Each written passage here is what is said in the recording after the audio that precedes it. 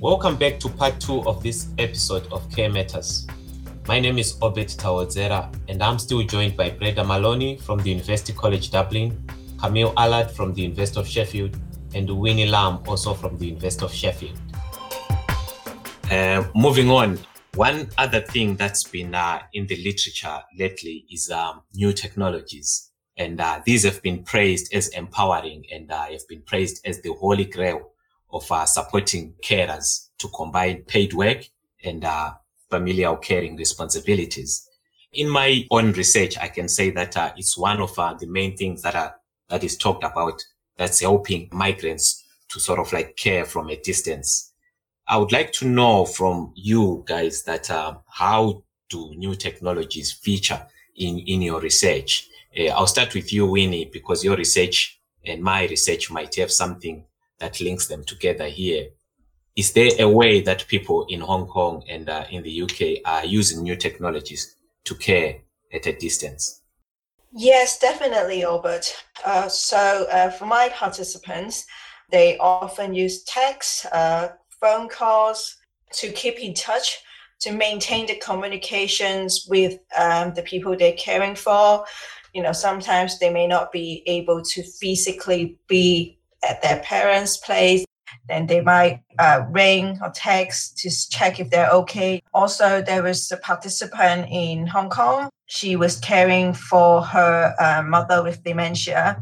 So for her mother's safety, while she was at work, she has to use CCTV to remotely check if her mother is okay. So I guess this not only give her a peace of mind that she knows what her mother is doing, is her mother suddenly leaving the house or whatever. This also, to an extent, ensure the safety of her mother because she can respond really quickly if there is anything happening at home. Thank you, Winnie. It also feeds into what I found out in my own research with migrant care workers, because one thing that is normally talked about in care is that care is normally proximate, and people don't acknowledge that care could be done even by those who are at a distance. So in my research, I found that most migrant care workers, they utilize a lot of these new digital technologies to maintain the caring relationship with their families. And nowadays, there is quite a lot of a repertoire of new technologies, especially that can be found within a mobile phone, things like WhatsApp, Skype, Facebook, or Viber, which were some of the applications that most of my participants were using. And these actually allowed migrant care workers to be able to care for their elderly back home, even though it is worth mentioning here that there are also like limitations to the way technologies can be stretched or can be used to care at a distance, because technologies themselves do not initiate the caring. It's the person that initiates the caring. But the caring relationship also requires that psychosocial and emotional connection that's needed. So sometimes hands-on care is really important. And most of my participants actually reiterated this, and they said they normally try to reconcile this by trying to visit their parents every now and then if they can find time. So it's one of the most important things, technologies, especially when it comes to caring at a distance. I would like to know, again, coming back to Breda, we know that young people are normally the ones that are said to be very tech savvy and using these new technologies. In your research, have you found any use of new technologies at all that being used by young people to care for their relatives or for their parents or whoever they are caring for? The stage of research that I'm at is at the scoping review stage. I'm getting to grips with all the literature and familiarising myself with practices in relation to young carers in Ireland and obviously elsewhere in comparison. Not that I'm aware of, that I'm coming across technologies. In relation to technology, what I am seeing is that how difficult it is for young people to access possibly technology, whereas maybe if they're at school and they might need to check in on home or that, And as you can appreciate, there are guidelines in schools now against the use of mobile phones. So that, as you can imagine, can be difficult for the young person then who might need to check in on their mum or dad or sister or brother or the person that they're caring for. So again, that needs some recognition and awareness as well, how important technology should feature for the young person in the place where they're studying or possibly working as well. Again, Family Carers Ireland, again, it's about online supports for young people. They have some workshops on that through their website. And again, that's just to support the young family carer. But I'm not aware of any other major technological advancements. So yeah, absolutely, real scope for development there also, Robert. And I think that, as you say, with the young population and the technology savviness of them, it is a spoke that has to be certainly looked at, and hopefully through the development of my research and that, and particularly I think in the current climate that we're in, through the COVID pandemic, how important technology will be to bridge that link and to have that communication mode of support through technology for people, and certainly young carers are a group that need to be included in that discussion as well. So absolutely, yes. And I think as well, finance is something to think about. They may not have the finances to have the latest iPad or even laptop or the latest gadget. So I think whatever work is done in relation to supporting young carers, it must be at appropriate price range or access for the young person as well, be it through the schools as a medium or even in their part-time work that they might be involved in, or training, that a hub should be there for young people, absolutely. Thank you, Breda. Yes, I do agree. Even in my research, I actually found that these new technologies, especially for migrants, they are the important medium through which they demonstrate their commitment to their families. So by being in touch with their families every now and then, they're actually demonstrating their care for their families back home. But maybe to do with policy, it might be worth asking Camille if there is anything that organizations are doing in terms of helping working carers to maybe access these new technologies, if you found anything at all, or if you researched anything to look at other aspects of new technologies and how they could help working carers remain in paid employment. In terms of policies and organization support, so far I didn't find any kind of policy directly related to technology. However, when we talk about psychosocial factor, I found that people, some of my participants felt just more reassured or just more calm when they were able to have their mobile phone during their working hours. Another interesting point, though, when they were allowed to, be able to have a very quick call with a family member, they were much more relaxed by going to their work. And if their line manager were okay with it. Sometimes they were in situations, however, where it was not possible to do so. And it was interesting to see the kind of strategies some of my participants could develop. So for example, I had one participant who was forbidden to use his mobile phone because of the nature of his work. He just couldn't have it with himself. However, he was able to have a beeper with him. So what happened is that he asked one of his colleagues to check on his mum for whether she was okay or not. And if his colleague received a phone call from his mum, then the colleague will send him a signal on his beeper to tell him that he had a care emergency and he needed to stop work and go back home. So that was interesting to see that actually technology can sometimes be not shared by one person, the person who cares for the person who is being cared for, but is a kind of like relational strategy where actually you share technology with people maybe of your family or your co-workers, and you try and find strategies to use this technology at your advantage. And I'm sure that during the pandemic, this kind of use and multi-use of technology has even been stronger, I would say. So thank you guys, that was really interesting. Camille, thanks very much for your point. I really agree with you, is how people use technology and the way their strategy to use technology, especially during this pandemic. I think technology can come into more help. For example, people might use to go into the supermarket to do shopping for their older relatives, but now they might do more online shopping, arrange delivery for their older relative instead. I can also imagine that there used to be a lot of, let's say, paperwork or data collection work or research work that a carer can do face to face. Let's say walk into a community center to get information and so on. They will be turned online. So carers will be using more technology to carry out not only shopping, but also to carry out more life administrative work for the people they're caring for during this pandemic. Thank you, Winnie, and thank you for bringing us to the issue about the pandemic, because it's one that has had an impact on many people and is affecting caring relationships in many ways. I agree, new technologies have the potential of helping here, especially where people need to be in touch with their relatives, especially if they are isolating.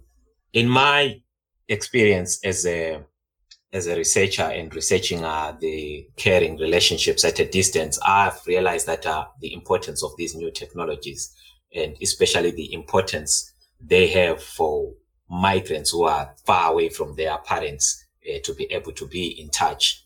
During the pandemic, I know a lot of people were getting worried, and I have had a few reflections myself about how my participants might be experiencing the pandemic, given that most of them work in other people's homes. And in most cases, there's been a lot of care homes that have had to close down, or that have had to isolate people, and that have had to make sure that people don't leave the houses that they are working in.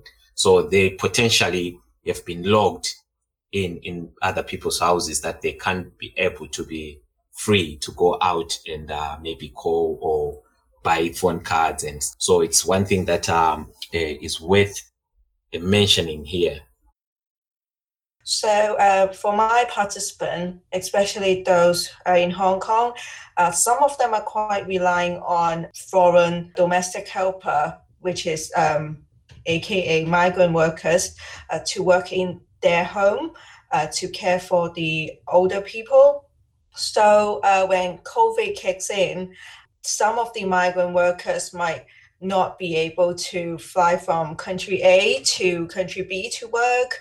And also, I think because there are sort of limitation in terms of household mixing, so these affect people that they don't live with the people that they are caring for. So if they are living in different households, then first, they won't be able to check as frequent in person or of the needs of the people they're caring for. And secondly, they will be more reliant on the paid migrant workers who are actually living in the same household with the older person to carry out the care task. So I can see how COVID-19 can impact on both working carers and migrant carers, like the dynamics of the relationship and everything. And just like to come in on that point as well in relation to COVID and where the family care is at with that. And again, just going back to my research on young carers as well, thinking about where they're at in their schoolwork and their attendance at school, obviously with a lockdown that can occur and that has occurred. It has been demonstrated that stress levels have increased for young people because they are at home and they don't have that, inverted commas, break that they would have had by going to school and possibly getting some sort of, relapse from the caring situation. So they're in the home environment 24/7 and they cannot meet up with friends either, and certainly technology coming in there in relation to the supports in that. But again, it's down to recognition, I think, and awareness by our schools and that they may have young carers in the school who are hidden, and that it's about looking at the home environment for people where they will be in, and the possibility for young carers that they might not have the laptops or the iPads at home to do the coursework that's being delivered, and the amount of that work that's delivered as well for the young carer, because they're in that home environment and they may not get the opportunity or the time or the space even to carry out the work. It is known that the young carers tend to be in a lower socioeconomic group work and are more prone to being in a poverty type of situation. So again, it's just about that link to how the pandemic impacts, I suppose, on that vulnerable group of young people, and particularly at that transitional phase in their life where choices need to be made and decisions become quite significant. And I think the aim of my research will be able to highlight that and highlight that experience so that we can gain an insight and plan for this in the future. And again, just to have that reactive stance, more of a proactive anticipatory stance as opposed to a reactive stance. And we're thinking about young people and where they will be in the future. And more than likely, every single one of us is going to be a carer at some stage in our life. And that's why I think at this phase of even for non-carers as well, within the adolescent age group, to know that down the line, this is something that you might be faced with. And I think preparation and awareness is absolutely key as well. So going back, absolutely, COVID has had an impact, most certainly. And I think we need to treat every situation as individual and try and surmise what's going on in the background for people in their homes and how we can support that. And we talk about work-home flexibility and working from home, but it isn't always as easy as it's made out. There are certainly challenges there. And again, Camille, you might come in on that point about the progression of the work-home life balance again, particularly for family carers. I mean, in terms of, has there been any development in that sort of area in relation to working from home now and how that impacts on the family carer as well? It's really important, as you say, to bear in mind that working from home or flexibility is not a straightforward process, because you need to know what's going on. You need to acknowledge that people's home life may be very different from each other, and that has an impact on the ability to concentrate, ability to have like a quiet space, ability to have the technological, economic resource to just be able to work and be able to study. And this is not something which is uniform. So there is a lot of differences. And I think in terms of the carers population, again, there were differences. The participants who couldn't receive any resource, any support, and who had very difficult job role, sometimes low wages. So the pandemic definitely had an impact on them. There was one point which was actually interesting. So I was able to communicate with one of my participants about an organization that I've been studying for my research. So in overall, all organizations which are part of my research were really good at providing support. So they all sent people home and all told them, you can work from home.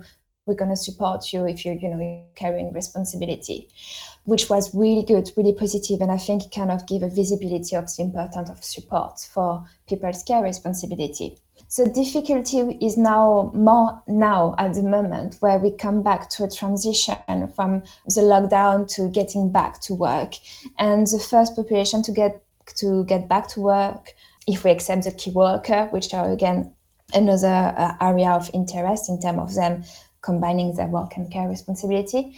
So again, it tended to be more people who had like a frontline job role or who were in the lower grade of the organization who had to go back to work, while there were still not a lot of care facilities, were still closed, school were still closed. So these people were under more pressure to go back to work, and still they couldn't actually combine their work and care. So there was a kind of gap here where we need to look at which kind of resources are available to people before we enable any kind of policy or we take any kind of decision, because it definitely has an impact on people's ability to combine both care and work.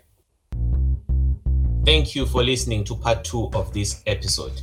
We hope you will join us for part 3.